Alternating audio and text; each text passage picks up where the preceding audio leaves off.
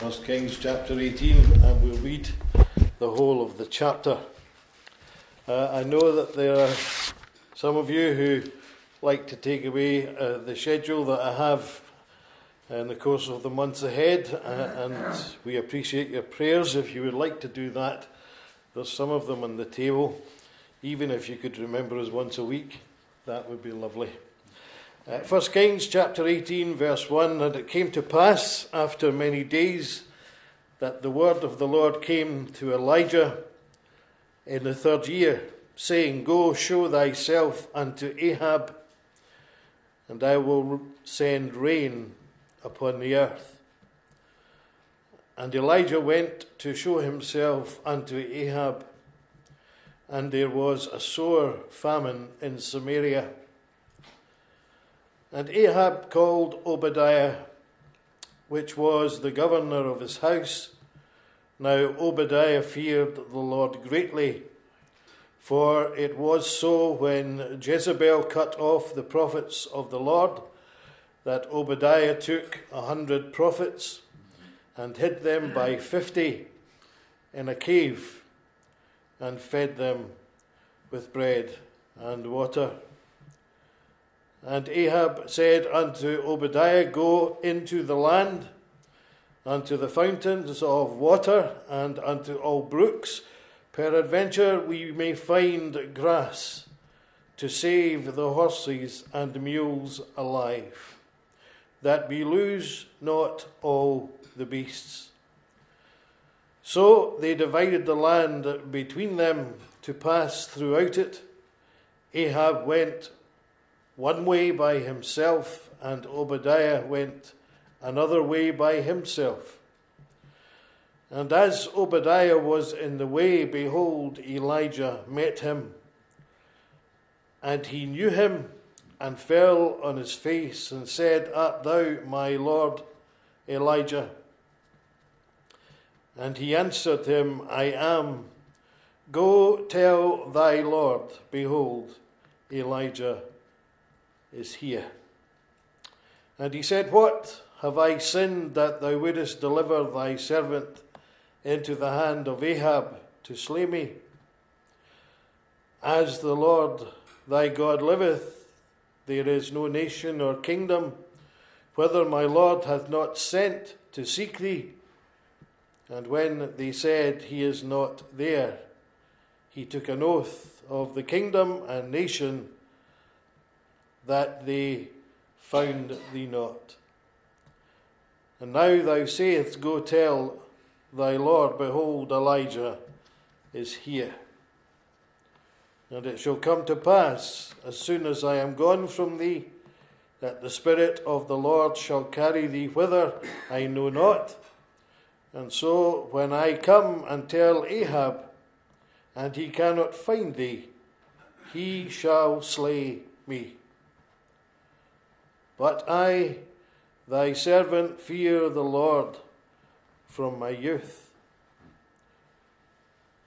Was it not told, my Lord, what I did when Jezebel slew the prophets of the Lord, how I hid 100 men of the Lord's prophets, 50 in a cave, and fed them with bread and water? And now thou sayest, Go tell thy Lord, behold, Elijah is here, and he shall slay me. And Elijah said, As the Lord of hosts liveth, behold, before whom I stand, I will surely show myself unto him today. So Ahab went to meet, Obadiah went to meet Ahab and told him, and Ahab went to meet Elijah. And it came to pass, when Ahab saw Elijah, that Ahab said unto him, Art thou he that troubleth Israel? He answered, I have not troubled Israel, but thou and thy father's house, in that ye have forsaken the commandments of the Lord, and thou hast followed Baalim. Now therefore send and gather to me all Israel unto Mount Carmel, and the prophets of Baal 450, and the prophets of the groves 400, which eat at Jezebel's table. So Ahab sent unto all the children of Israel, and gathered the prophets together unto Mount Carmel. And Elijah came unto all the people, and said, How long halt ye between two opinions? If the Lord be God, follow him, but if Baal, then follow him. And the people answered not a word. Then said Elijah unto the people, I, even I only, remain a prophet of the Lord, but Baal's prophets are 450 men. Let them therefore give us 2 bullocks, and let them choose 1 bullock for themselves, and cut it in pieces, and lay it on the wood, and put no fire under. And I will dress the other bullock, and lay it upon wood, and put no fire under. And call ye in the name of your gods, and I will call in the name of the Lord. And the God that answereth by fire, let him be God. And all the people answered and said,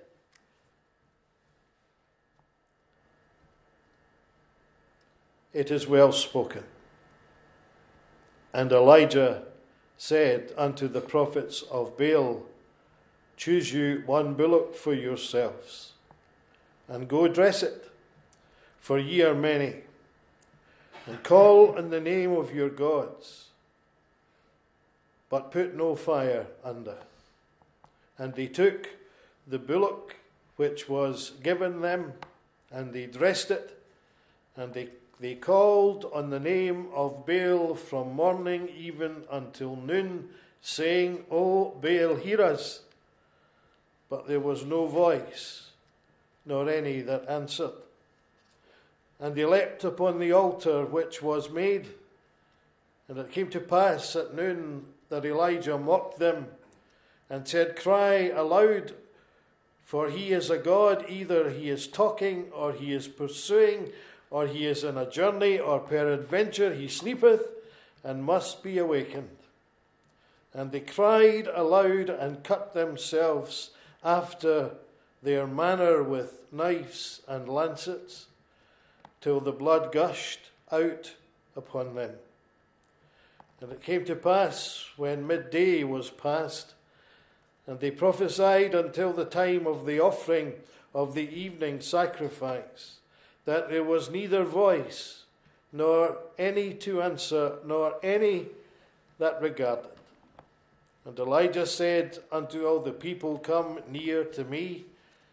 And all the people came near to him, and he repaired the altar of the Lord that was broken down.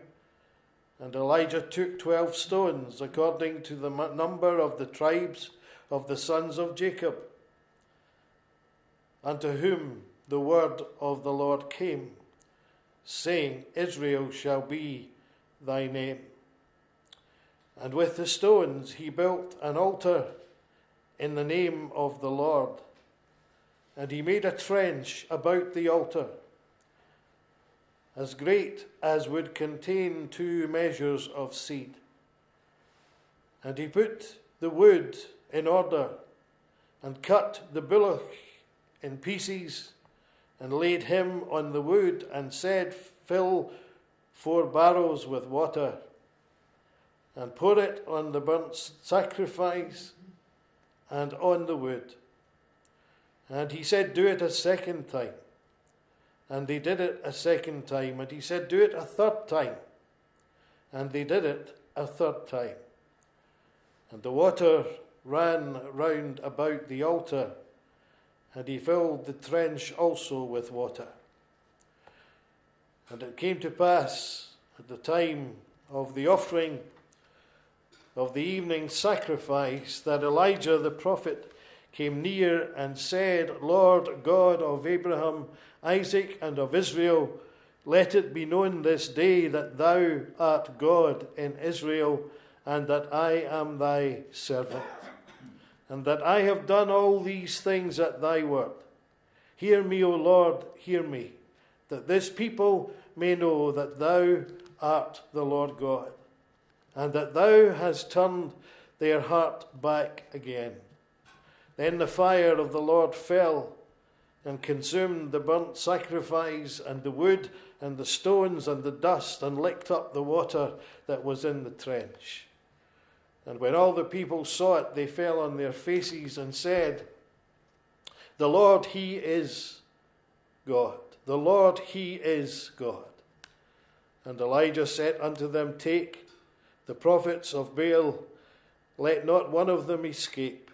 And they took them, and Elijah brought them down to the brook Kishon, and slew them there.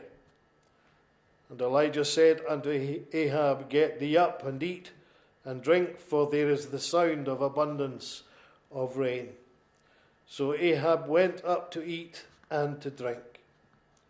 And Elijah went up to the top of Carmel, and cast himself down upon the earth, and put his face between his knees, and said unto his servant, Go up now, look towards the sea.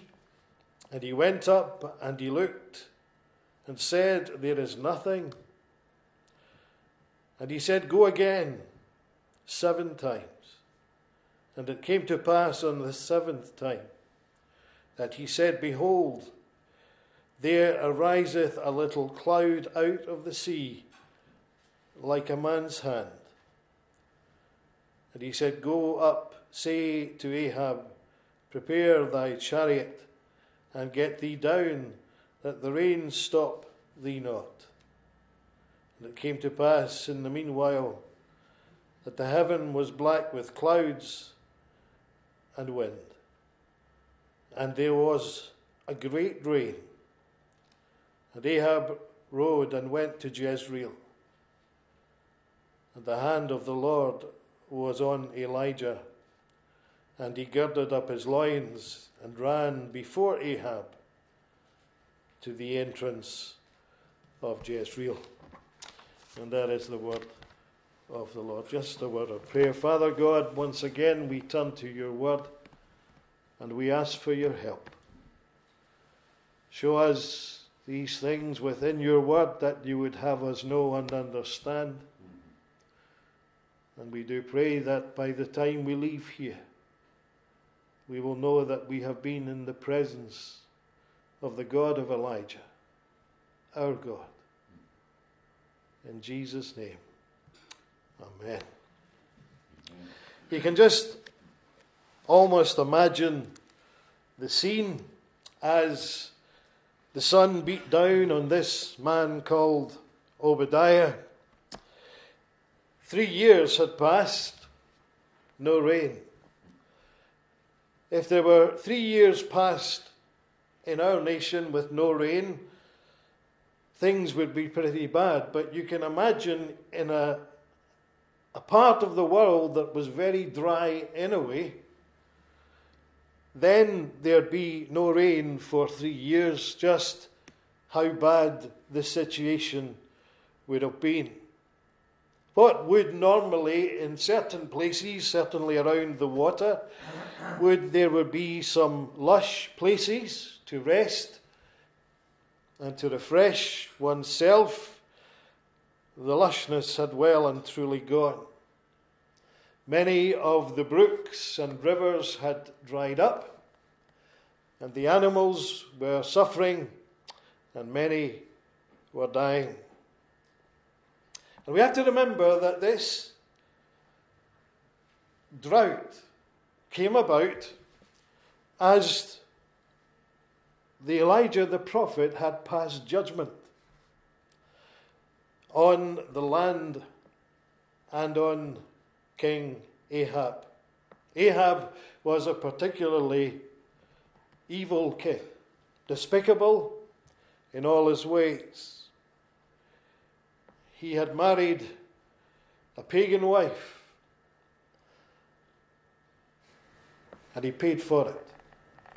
And so the entire northern kingdom of Israel was suffering because the king and many of the people of Israel had turned their hearts away from the true and the living God.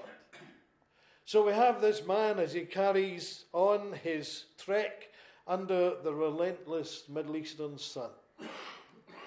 He thought that he was going to look for any little bit of water that was left in the land.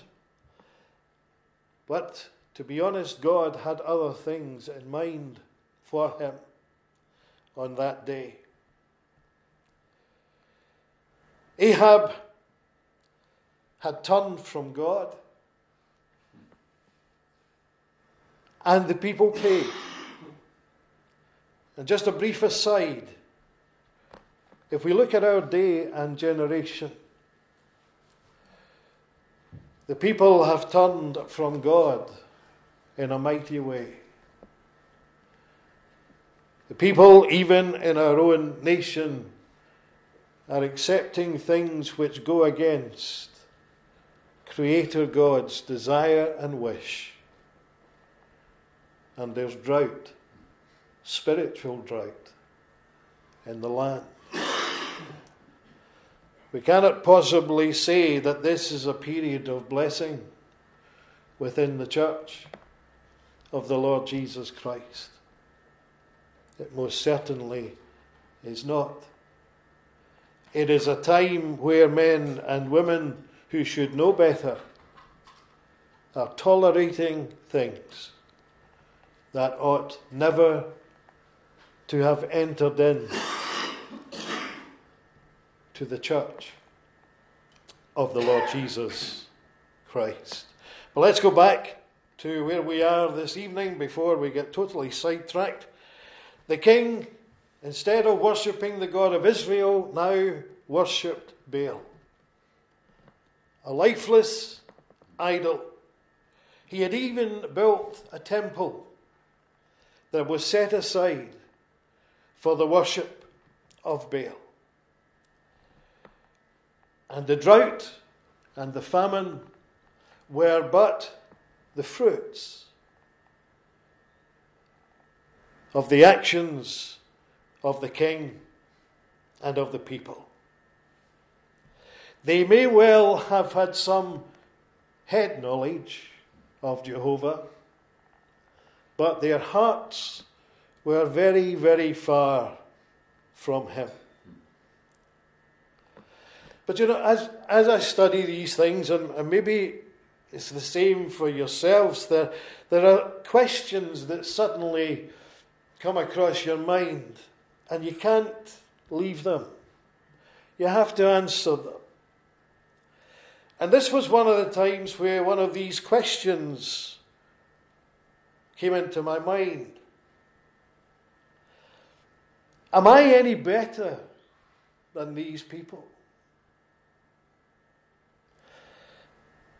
Are there instances in my life where I wobble between devotion to the Lord Jesus Christ or the desire for the things of the world? We cannot straddle the fence. It is either to be all one way or the other, or nothing. Like all man-made deities, Baal was only as powerful as his followers. All pagan worship is the same. Queen Jezebel was, in fact, the nation's chief worshipper of this chunk of stone. And she led a massacre of prophets who dared to speak out against this godlessness that was taking part within Israel. And their blood flowed in the streets. A poignant reminder of the cost of faithfulness. And as I read this, and I know it's something of a much smaller scale, but one of the times I was over in Ukraine, I was invited into a pastor's house one evening for supper. And as we were going up the stairs, the lift broken down years ago, there were pink stains on the stones. And I said to him, "What are these?" He said, "That's the leftover when the secret police came to arrest us. They would beat us up in the stairs going down, and that is the blood that won't come out of the stone." The cost of discipleship and faithfulness. Despite the withering heat, as Obadiah made his way on the road, I think there must have been a bit of an icy chill in his spine as he thought of those men who had suffered and died for their faithfulness, and how his own life was almost hanging on a very thin strand. It would seem from the Bible narrative that Ahab still trusted in Obadiah. But how long that would be before the king or the queen found out that he had in fact hidden 100 prophets of Jehovah in wilderness caves and was feeding them and taking them bread and water, how long it would be till he was found out. But as he walked, there suddenly was another with him on the road. A man dressed in camel hairs, leather belt around his waist. His hair and beard were long. And his appearance really, well, all but otherworldly. And trembling, Obadiah falls to the ground, and he says these words, "Is that you, my Lord Elijah?" And what follows is quite remarkable. "It is I," said the prophet. "Go tell your master, Elijah is here." That must have been the greatest fear that this man would ever have experienced in his life. How could he go and expect to live? Go to the king and say, "Elijah is here." And he says so. Obadiah asked, "Are you delivering me into the hand of Ahab to kill me?" There's not a nation or a kingdom that the king has not sent individuals to go and to try and find you. And they weren't going to find him and bring him back for tea and cakes. They were going to find him to kill him. And he says, "And now you want me to go and say, Elijah is here." He said, "Surely, and as sure as anything, as I go and say that, the Spirit of God will take you somewhere else." And humanly speaking, we can understand this man's dilemma. I'm sure there's not one of us in this hall tonight who wouldn't have said the same argument and had the same thoughts in mind. The meeting between king and prophet was not cordial. Ahab calls Elijah the troublemaker of Israel, to which Elijah replied, "I've not troubled Israel, but you and your father's house have, in that you have forsaken the commandments of the Lord and have followed Baals." And then there is the great invitation to a quite wonderful spectacle. And I use the word wonderful guardedly. And it was all going to take place for one reason: that the people will know. What would they know?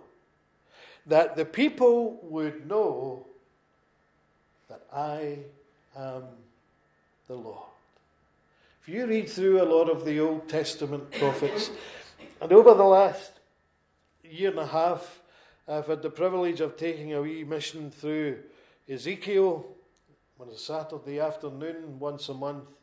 And throughout that prophecy, things happen, and there's always that bit added on, that the people may know that I am the Lord. Ahab did exactly as Elijah had requested. The nation, including the prophets of Baal and Asherah, gathered at Mount Carmel. And Elijah throws down the gauntlet.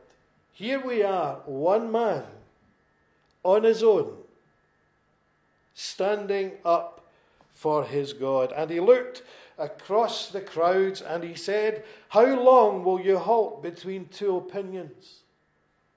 If the Lord is God, follow him, but if Baal, then follow him." The people were halting. Better translation of that is hobbling on two crutches. Was it Jehovah or Baal? There was indifference. There was half-heartedness among the people. Like the lame, there was no evenness in their walk. Consistency in their conduct had gone. All God's moral laws had been laid aside, because with all of these false gods, usually, at least part of their practices involved immoral behavior. By profession, they may just have thought, well, they were the people of God, but by practice, their hearts were far from him. There was no affection for Jehovah in their hearts. And as Elijah sets forth his proclamation to the people, only silence can be heard. One man against all of these individuals, and there's silence. Isn't it interesting what one man of God can do? And in our day and generation, where generally there is little thought or interest for God, equally one man or one woman can accomplish a lot if their hearts are sold out for their God. Elijah wasn't worried whether he would win the competition or lose. He knew the victory would be God's.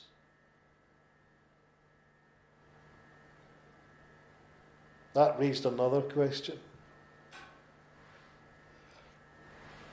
Do we really believe that if we stand up for our God, that he will not fail us, and that at the end of it all, our God will win? And what our nation needs at this point are men and women of God to stand up and be counted. Not to be afraid of what they believe. Not to be afraid of the enemy. But to have faith that their God will never, ever fail them. So here was a nation that was committing gross spiritual adultery. And the fire of God's judgment was just about to burst upon them. And so the challenge begins. 400 prophets of Baal. They were to demonstrate their God's power. The bull was to be laid on the altar. The wood was to be there.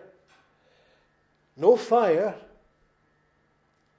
The catch was that these prophets of Baal were to call upon their God, and that their God would answer by fire. And boy, did they try. They worked hard. They screamed, they jumped about, they cut themselves. But nothing happened. Not a thing. And as they danced about, boldly Elijah taunts them. He says, "Cry aloud, for he is a God." He may be meditating, he may be busy, he may be on a journey, he may be sleeping and needs to be awakened. Can't imagine that went down tremendously well, but there we are. At the end of the day, as it came time for the evening sacrifice, Elijah puts a stop to it all, and he gathers the people together and he rebuilds the altar. 12 large stones, according to the number of the 12 tribes of Israel. He digs a trench round the altar. The wood is laid on the stones, the bullock on top of it all. And then turns to the men around him and says, "Listen, fill up 4 water pots full of water and pour them on the altar." And he asked them to do it twice more, until the wood and the animal were absolutely waterlogged. And then he says, "Lord God of Abraham, Isaac, and Israel, let it be known this day in Israel that I am your servant, and that I have done all these things at your word." You can almost imagine his voice echoing in the valley. "Hear me, O Lord," he shouts again, "that this people may know that you are the Lord God, and that you have turned their hearts back to you." Elijah had implicit faith in his God. He didn't ask a question. He didn't ask God to do something if he wanted to do it. He made a statement of faith, knowing full well that his God would answer. Not doubting in any way. And the fire descends from heaven, consumes the bull, the wood, the stones, the dust, and the water. However, one thing I find amazing here is this: God in his mercy, despite the evil committed by the people, would have had every right to allow the fire to consume them too, and that judgment would still have been just. It was restricted to the altar and to the sacrifice, even though it would have been within God's right to consume them all. And that made me think of another sacrifice.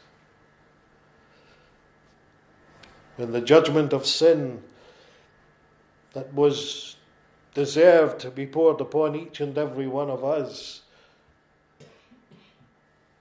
only went on the cross, and the sacrifice, and the one who was willing to pay the price for us to have a relationship with Almighty God. I'm sure at this point tears must have filled the eyes of the prophet as he turned to see the people of Israel prostrate on the ground. "The Lord, he is God," they were shouting. "The Lord, he is God." But you see, the victory was not Elijah's, the victory was God's. Seize the prophets of Baal. Do not let anyone escape. These individuals who had held the people in spiritual bondage. They had threatened spiritual failure. And they had to be slain, and they were. And Elijah was the one who executed them. But there was something that followed from there.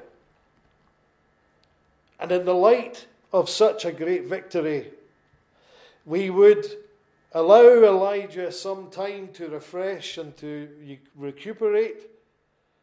But there was a certain part of the proceedings that was not yet finished. There was something else that had to happen. The spiritual barrenness had to be addressed. The physical barrenness of the land had to be dealt with. The people had seen God's fire judgment. Now they were going to see God's rain blessing. And the prophet, once the proceedings had been done, with his servant they go up further in Mount Carmel, and Elijah is bowed to the ground. I wonder what he was doing when he was bowed to the ground.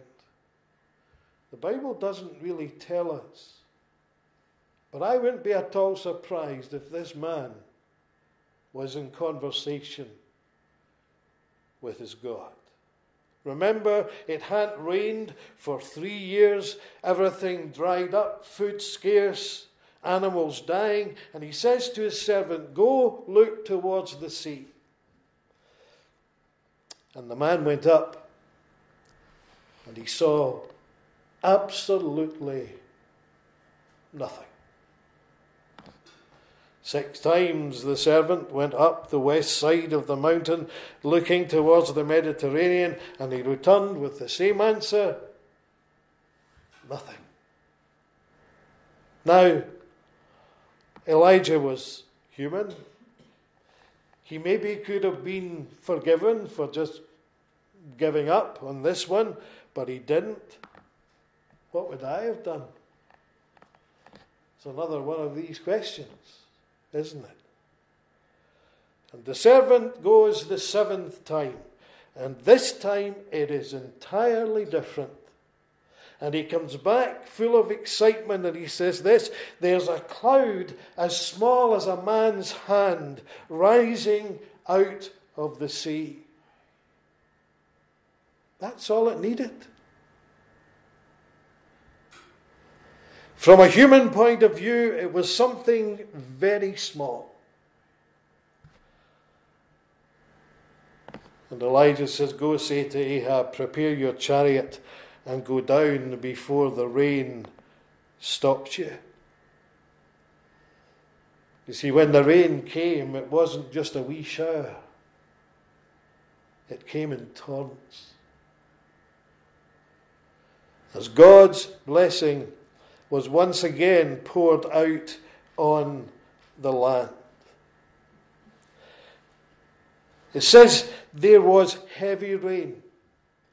If you look at the original language, it actually says this: there was great rain. We can try to imagine that. And although most of us today wouldn't necessarily find ourselves surrounded by worshippers of idols, we live in cultures. The culture that we live in worships objects, things, desires, little thought for God. Materialism in the West is the god of this age. It tempts Christians.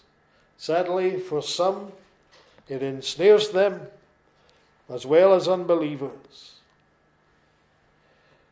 Like Elijah, the church must be willing not only to stand up against the 21st century Baals, but also to remind those around us that there is a choice they have to make, because judgment is coming. If the Lord be God, follow him. If Baal, then follow him. Faith in the Lord Jesus Christ alone is the only way of revival. And changes will only be seen if there are changes within the hearts of God's people. Because before we can go and denounce the world outside, we need to check there's nothing within our own hearts that is suspect. Judgment begins in the house of God. We're reminded that the mighty victory of the Lord Jesus at Calvary, it doesn't mark the end of our Christian experience. It's just the beginning of it. Just the start.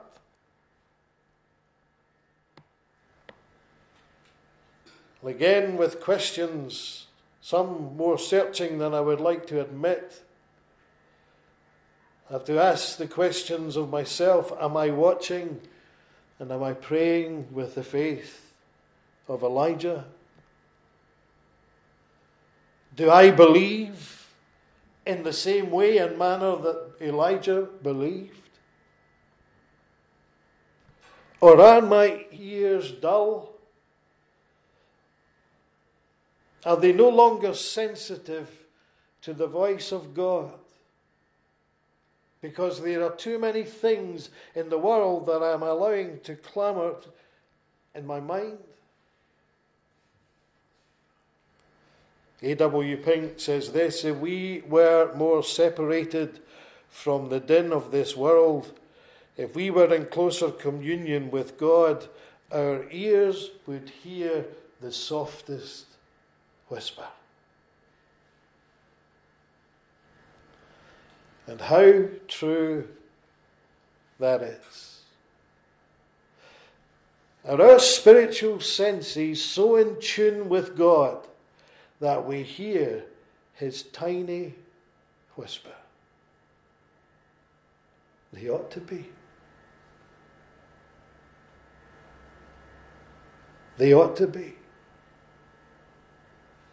And when we pray, do we have belief